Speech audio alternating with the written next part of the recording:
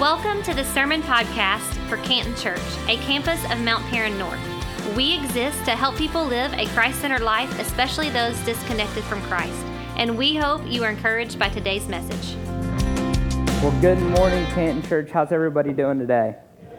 That's a good response for the 9:30 crowd. Like I said a minute ago, hopefully you can get home before the rain moves in today. It rained a little bit earlier this morning, but there's some heavier lines coming. So hopefully you get home and before all of that hits. But I'm so honored and excited to be able to speak with you today, to be able to kick off this Summer in Acts series that we're going to be doing. It's going to be an incredible series, and what I hope is I know that you're going to travel this summer, and I know you're going to go on vacation, you're going to go to the beach without me. I won't hold that against you, but you're going to go to the beach and have a great summer. So I know you're going to miss Sundays, but I encourage you to follow along, to be here as many Sundays as you can. If you miss one, you can go to iTunes and search podcast under Canton Church, subscribe to us, or you can go to our website, cantonchurch.com, click on the media tab, and you can catch up on all of the missed sermons so that all summer long you can be a part of this incredible series. Pastor Jeremy, our campus pastor, is not with us today. He is at the Marietta campus of Mount Paran North speaking there. Pastor Mark is on vacation with his family today with his grandkids, and I know he's having a blast. But Pastor Jeremy is there, so I am here, and I am so excited to kick off this series here with you as he is kicking off this series, or Pastor Jeremy is kicking off this series down at our Marietta campus. But I did some research this week, and just knowing my personal life, I know that this is true, but as a society, as a culture, we can be a culture that really doesn't like to wait on anything, right? Like we like what we want when we want it, and we want it right now. Technology has kind of created this mindset that we don't like to wait to have to find anything out. I can pull my phone out, press a button, I don't even have to type, and I can just say Siri, and I can ask her a question, and she finds the answer for me right then and right there, and I can have it right when I want it. I don't like to wait. If I can be really honest with you for a moment, I can be a pretty impatient person. I hate traffic. I don't like to sit in traffic when someone is at a red light and I'm like 3 cars back and the light turns green. Someone in that line is blowing their horn if they're not moving within the first 30 milliseconds, right? Like we do not like to wait. I did some research this week and I found the top 5 things that people hate to wait on. We don't, as a culture, like to wait on anything. But the number one thing I found that people don't like to wait on is they don't like to wait in airport security lines, right? You're going to the airport, you're going on vacation, you're really excited to get there, you know what time your plane lands, but for some reason you have to get to the airport like 3 hours early because there's this mystery of how long is the security line going to take. For some reason, I always get stuck behind the person, and if you're that person, I'm sorry, but I'm going to say this. I always get stuck behind that person that walks through, and for some reason, they forgot their belt, and so they have to come back, and then they walk through again, and they've got a bunch of change in their pocket, and I'm like, we've been standing in the same line for 45 minutes. Let's get ready. Let's read all of the signs that TSA has everywhere telling us what we need to take out of our pockets, but we don't like to wait. I did some research, and there's 25 of the top busiest airports and number of people that come through them every day. And out of that, there were 3. It was Orlando International, 4. No, it is 3. Orlando International, Washington Dulles, and Fort Lauderdale's Hollywood Airport all have an average wait time of 30 or more minutes in their security lines. Now, that's a long time if you think about in the average, because yes, that's Christmas Eve when it's crazy, but that's also random Thursday at 3 a.m., and so if that's their average time, you're waiting a long time at those airports. Hartsfield-Jackson here in Atlanta has an average wait time in their line of 10 minutes, but I don't even want to wait in that. I don't like to wait. The second thing that people don't like to wait for is amusement park ride lines. If you are paying thousands of dollars to go to Disney World, the last thing you want to do is wait in line for 2 hours to go and to ride one ride, wait 2 hours to ride another one, and then you get to pay like $300 to feed everybody a hot dog for lunch, and then you're going to wait 2 more hours to ride another one, and then it's pretty much time to leave, and you're like, glad we paid this money to stand in line with our thousands of closest friends. But we don't like to wait in lines. When we go to Six Flags, we're going to ride the rides. We're not going to wait in the lines because the Batman line isn't that much fun. We don't want to stand in lines because we don't like to wait. The next thing that people don't like to wait for is food deliveries. When I am sitting at my house and Lauren and I are trying to figure out what we're going to have for dinner, and we have this conversation for like 45 minutes. Well, what do you want? Well, I don't know. What do you want? We're not the only ones that do that, I know. And you're sitting there, and it finally gets to like 7:30 at night, and you're like, let's just order a pizza. Well, when you do that, you don't want to wait. You expect that pizza to be there then because you're starving, because you've been having this conversation for an hour. But what happens? You've got to wait. You got to wait like an hour for the pizza, and I don't like that wait because I don't know where my delivery driver is, and I expect them to stop all deliveries, stop making everyone else's pizza, and to focus on my pizza. On Tuesday, Matthew Baer, who's on staff with us, was here, and he was talking about he and his wife Keisha on Sunday night last weekend, so Memorial Day weekend, they ordered a pizza. And he said, I knew it was a holiday weekend, so the wait times would be longer. And so when he ordered online, it told him that it would be an estimated hour and a half wait time, which he was fine with. He's a much more patient person than I am. He was fine waiting, and he was okay with that. But he told me on Tuesday that it actually got there about 20 minutes earlier than he had expected, and so he was excited about that. But then the next day, he got an email from the pizza company saying, we're so sorry for your wait time. Here's a free large pizza on us. Because they know we don't like to wait. His wait time was over an hour, and they're just assuming that he's kind of like me and is frustrated that he had to wait that long. The next thing that people don't like to wait for is hospital emergency center waiting rooms. Now, if you work at a hospital, this is not a knock on you. I thank you for all of the service that you do. It's incredible. I couldn't do it. You're amazing people. But there are no worse places, in my opinion, to have to wait than in the emergency center. A couple of weeks ago, my wife's grandfather had to go to the ER, and we were at the ER with him for about 8 hours. And so at that hospital, there was a max of 2 people allowed back to be with him at the ER. Well, there were 5 of us at the hospital. And so we're trying to do that dance of sneaking around and making sure that the nurses don't catch that there's actually 5 of us in the room and not 2. You've been there. You know what I'm talking about. And so every time I would get caught, I'd get kicked out because, I'm the in-law. I don't have to be in the room. And so I'd go sit in the waiting room, and you're sitting there, and 2 seats over, there's one person taking full advantage of the little barf bag, if you know what I mean. And so they're right there, and then there's the guy on the other side that I feel like is about to cough up his lung. And I'm sitting there, and I have caught 37 diseases while sitting in this room. I don't like the emergency room waiting centers. Why? Because we don't want to wait. We want what we want when we want it. And me, along with the hundreds of other people that were there that night, were frustrated that they were having to wait because we want what we want when we want it. And the last place, and might be the most frustrating place in the world to have to wait, is the DMV, right? We all know that it takes 5 minutes for them to just click the picture and for them to print the paper. They don't even hand you the actual card anymore. You get a little piece of paper and it comes later, but for some reason, we still have to wait, and it's the most frustrating wait in the world. There was a study done in 2014 where they looked across 8-month period in 41 states in the U.S., and they came up with the average wait time to get service at the DMV was 44 minutes. That is a long time to be the average across 41 states in an 8-month window to wait. We don't like to wait. I don't like to wait. And maybe if you do, then you're a better person and you're a more patient person than me, and I can learn something from you. But if we were real honest with each other, we don't like to wait, right? We like what we want when we want it. Today, we're going to look at a story found in the first 2 chapters of Acts as we kick off this Acts summer series, where there's a group of people that had to wait, and they didn't really understand why they were waiting or what they were having to wait for.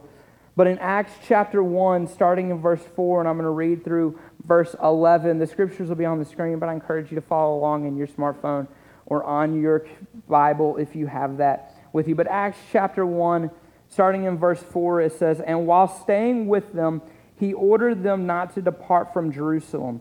But," and this is the part that would frustrate me if I was there with Jesus that day, he said, "but to wait for the promise of the Father, which he said, you have heard from me, for John baptized with water, but you will be baptized with the Holy Spirit not many days from now." So when they had come together, they asked him, "Lord, will you at this time restore the kingdom to Israel?" He said, "It is not for you to know times or seasons that the Father has fixed by his own authority, but you will receive power when the Holy Spirit has come upon you, and you will be," so much future tense here, "my witnesses in Jerusalem and in all of Judea and Samaria and to the ends of the earth." Verse 9. "And when he had said these things, as they were looking on, he was lifted up, and a cloud took him out of their sight. And while they were gazing into heaven as he went, behold, two men stood by them in white robes and said, 'Men of Galilee, why do you stand looking into the heaven? Then this Jesus who was taken up from you into heaven will come in the same way as you saw him go into heaven.'" There is so much about this that's future tense. Go and wait. This will happen. This will come. You will be my witnesses. And imagine you're someone who had been able to stand with literal Jesus in human flesh right there before you. Not only that, but after he had died and after he had raised again, you get to spend time with Jesus. It's incredible. And then he comes to you one day and he says, "Hey, I'm leaving," and you don't understand why he's got to leave. And he says, "But then I want you to just go and I want you to wait on what God's going to bring you. And he's going to bring you the Holy Spirit. He's going to bring you the helper." And you probably don't fully understand what he means by this. And if I had to imagine, that was probably a pretty terrible time to have to wait. Why would they want to wait? Why would they want to wait on God? Why would they have to wait like they've been with Jesus? They didn't have to wait on anything. He just healed people. He just did things. He was right there. They could have conversations with him. And he said, "See ya. Now just go and sit and wait." You know, this isn't the only time in the Bible that God told someone to wait. If you look in the Old Testament, if you look at a man named Noah, God told Noah to build a boat. He said, "Noah, you're going to build a boat. It's called an ark. And it's going to fit two of every kind of animal on it, and then it's going to rain." And Noah goes, "Well, what's rain?" "It's water falling from the sky. Go, start building this massive boat, and then I'll send rain." And then Noah had to wait somewhere between 80 to 100 years before the water started falling from the sky. And imagine the scrutiny he got from his neighbors. "Why are you doing this, Noah? You're crazy, Noah." And as Noah builds this boat, as these animals just start showing up, and he's like, "I don't know why the lion's not eating me, but it's not eating me. I'm just going to wait." And imagine waiting. And then that moment finally comes where the water starts to fall. And you've been waiting, and God came through on his promises. Abraham had to wait for the promise of a son. God told Abraham, "Hey, you're going to have a son." Okay, awesome. The son doesn't come. The son still hasn't come. "God, you promised me a son. God, you promised me this is going to happen." And Abraham had to wait a really long time into old age to see the promise of God come to be. Joseph had to wait for a dream to come to pass. God gave Joseph this dream, and Joseph had to go through some really hard times, getting sold into slavery, getting thrown into prison. A lot of bad things happened in the life of Joseph, and he's just saying, "Well, God promised me this. I'm just going to stand around and wait. God, I'm just waiting on you to come through." Joshua had to wait for a chance to lead. Elijah had to wait for the double portion of Elijah's anointing. And the man at the pool of Bethesda had to wait for his healing.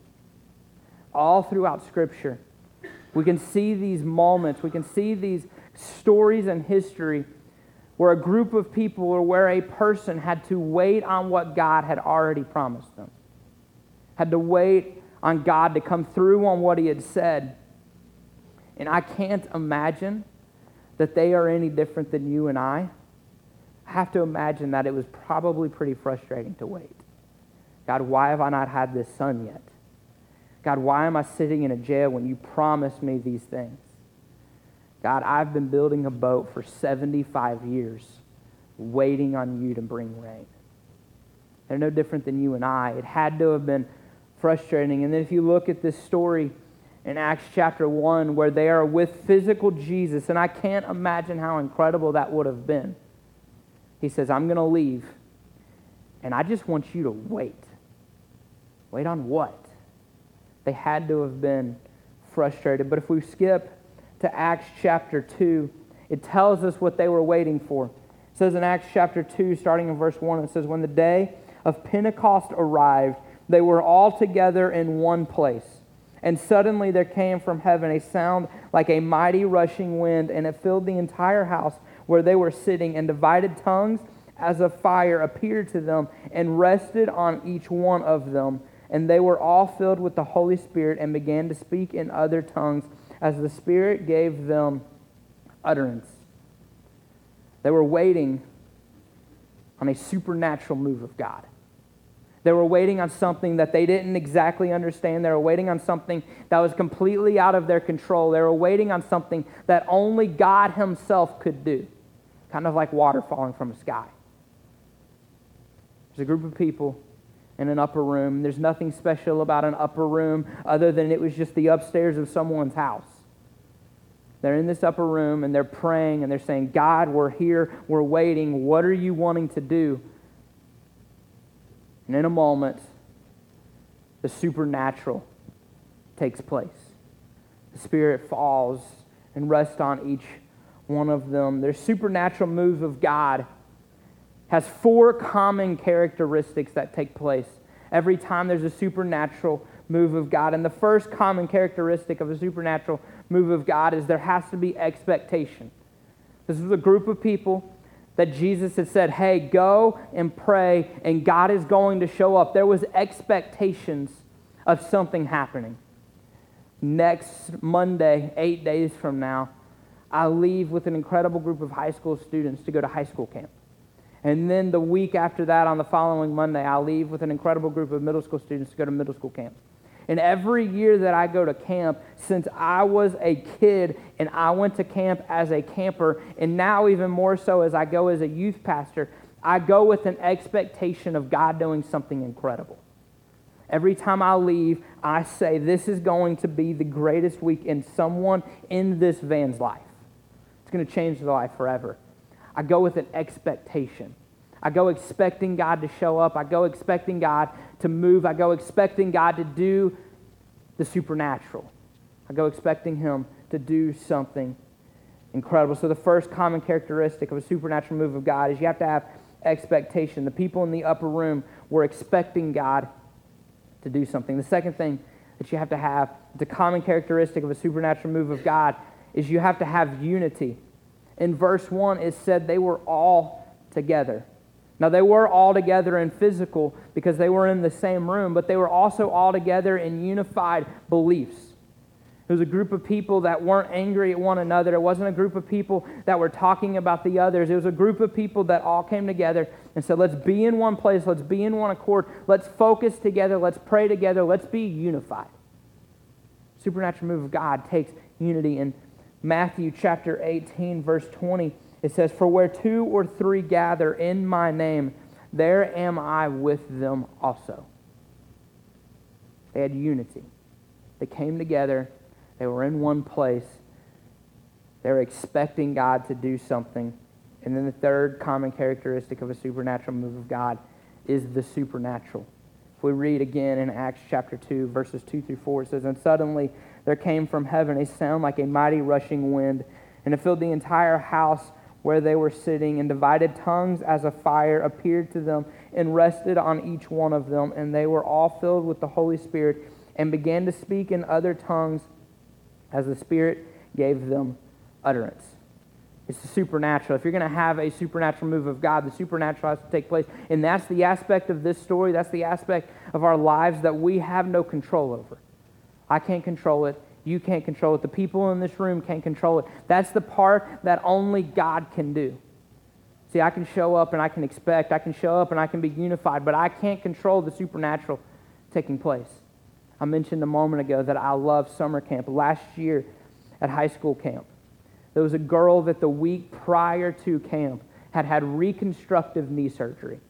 Total rebuild of her knee. And she came to camp. Her parents weren't that thrilled that she went to camp, but she went to camp. And she spent the first several days of camp either sitting in a chair, sitting in a wheelchair, or on crutches with one of those braces that keep your leg completely straight, immobile, because she was not allowed to move it. And if you've ever had any kind of reconstructive knee surgery, or you know someone that has, you know that it is a long, rigorous recovery process of months of therapy and a long, tough road ahead.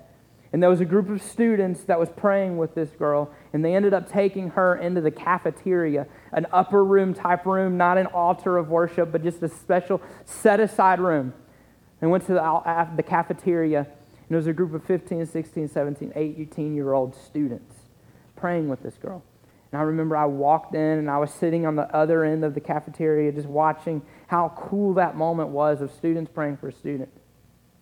And the girl sitting in a chair in the middle called one of her youth leaders over, and they helped her take off this brace.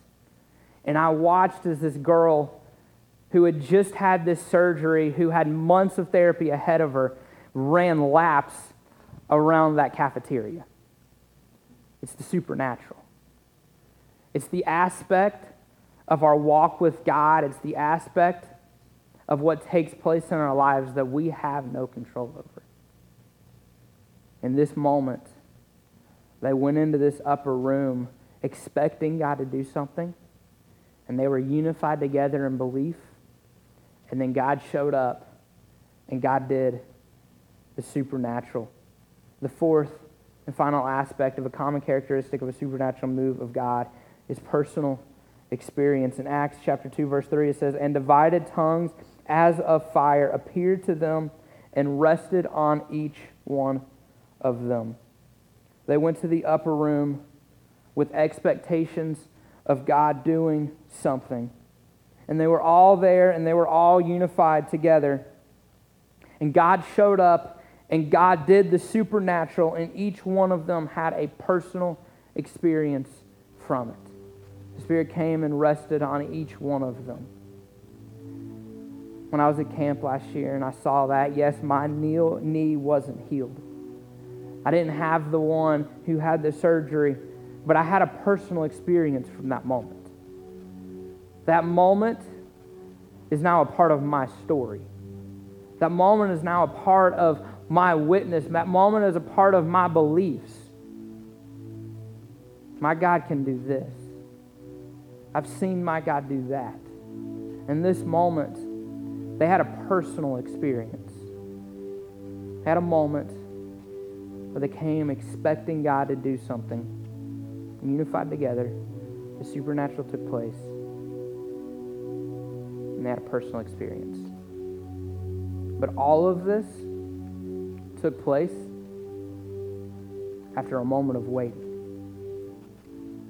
A frustrating, probably terrifying wait. They had been with physical, raised from the dead Jesus. And he left, and he said, wait. Wait right here. God's going to bring you something. You don't understand it. You don't fully get it. Just wait. Supernatural's coming. I just need you to wait, though. And if I could be honest with you for a moment, we laughed earlier and talked about some funny things. That's true because it's true that we don't like to wait for, but if I could be really honest and transparent with you, while it's frustrating to wait in traffic and frustrating to wait on food and frustrating to wait at an airport security line, if I could be real honest with you, the most frustrating thing to wait on in my life is waiting on God. God, I need this prayer answered now. Why do I have to wait? God, I need you to move in this aspect of my life. God, I need a miracle here. Why do I have to wait? We don't want to wait on God. When I pray it, I need it. God, I need the supernatural move of you in my life. I don't want to wait. It scares me to wait. Sometimes I feel like when I'm waiting on God, it's wasting my time. Sometimes I feel like when I'm waiting on God, God, if you just answer this, I could move on. God, if you could just answer this, I could do something better. God, if you would answer this, I could do that. I could do this. I could do the other. But what if we changed our mindset? And rather than thinking that wasted time is waiting time, or waiting time is wasted time, what if we believed that waiting time isn't wasted time? What if we put in our hearts that every time we're waiting on God, it's not a waste of our time, that He's wanting us to learn something in that season. He's wanting to stretch us a little bit. There's reasons that it didn't rain for so long. There's reasons that Abraham had to wait. There's reasons that Joshua had to wait to leave. He probably didn't want to. Noah wished it would have rained day one so people would believe that water can fall from the sky. God made him wait. This group of people probably wished Jesus would have never left. And if he had have, that this moment would have taken place instantly. God made him wait. What if we believed that waiting time isn't wasted time? Today, we're going to take communion together. And as our auditorium hosts prepare to pass the communion elements, I want you to think about, what are you waiting on in your life? What are the prayers that you've prayed? What are the moments where you have been on your face begging God for the supernatural? God, I need a move. God, I need a job. God, I need healing for a family member. God, I need you to save my marriage. What are the moments that you have been begging God to move for? What are the things that you wish he would take away? What are the moments that you are saying, God, I don't want to wait any longer. I feel like you're wasting my time. What if rather than thinking that way, what if we thought about this question that says, what if the promise of God was just on the other side of your patience? It's real easy to get impatient with God. It's real easy. God, I need this and I need it now. God, I want this and I want it now. God, you've got to answer this prayer today. And we can get real impatient with God. What if we became really patient with him? What if our miracle, what if our promise is right on the other side of your patience? In just a moment, I'm going to pray. And then after I pray, they're going to pass these communion elements. At Canton Church, communion is open to anyone who wants to participate. As you hold these elements, this worship team is going to lead us in a song. And then any time during this song, feel free to take communion, and then I will come back and I will close. But as you hold these elements, I want you to think about two things. One, what's your miracle you're waiting on? What's the thing you're needing God to do? What's the supernatural move that you're in your upper room waiting on God to show up? And two, what's your posture of waiting? Are you frustrated with him? Are you angry at him? Maybe you need to pray as you hold these elements and you thank God for the sacrifice he made in sending his son Jesus to die on this cross for you. And you say, God, I'm sorry I've been impatient. Give me patience. What's the miracle you're waiting on? What's your posture of waiting? Let's pray. God, I thank you for sending your Holy Spirit to a group of people a couple thousand years ago in an upper room to show us what it looks like to wait. God, it can be frustrating, if I can be honest, to wait on you. But God, I thank you that you're a God that allows me to say that without getting angry at me. And God, I pray for myself and for every person in this room, God, that we wouldn't think that waiting time is wasted time.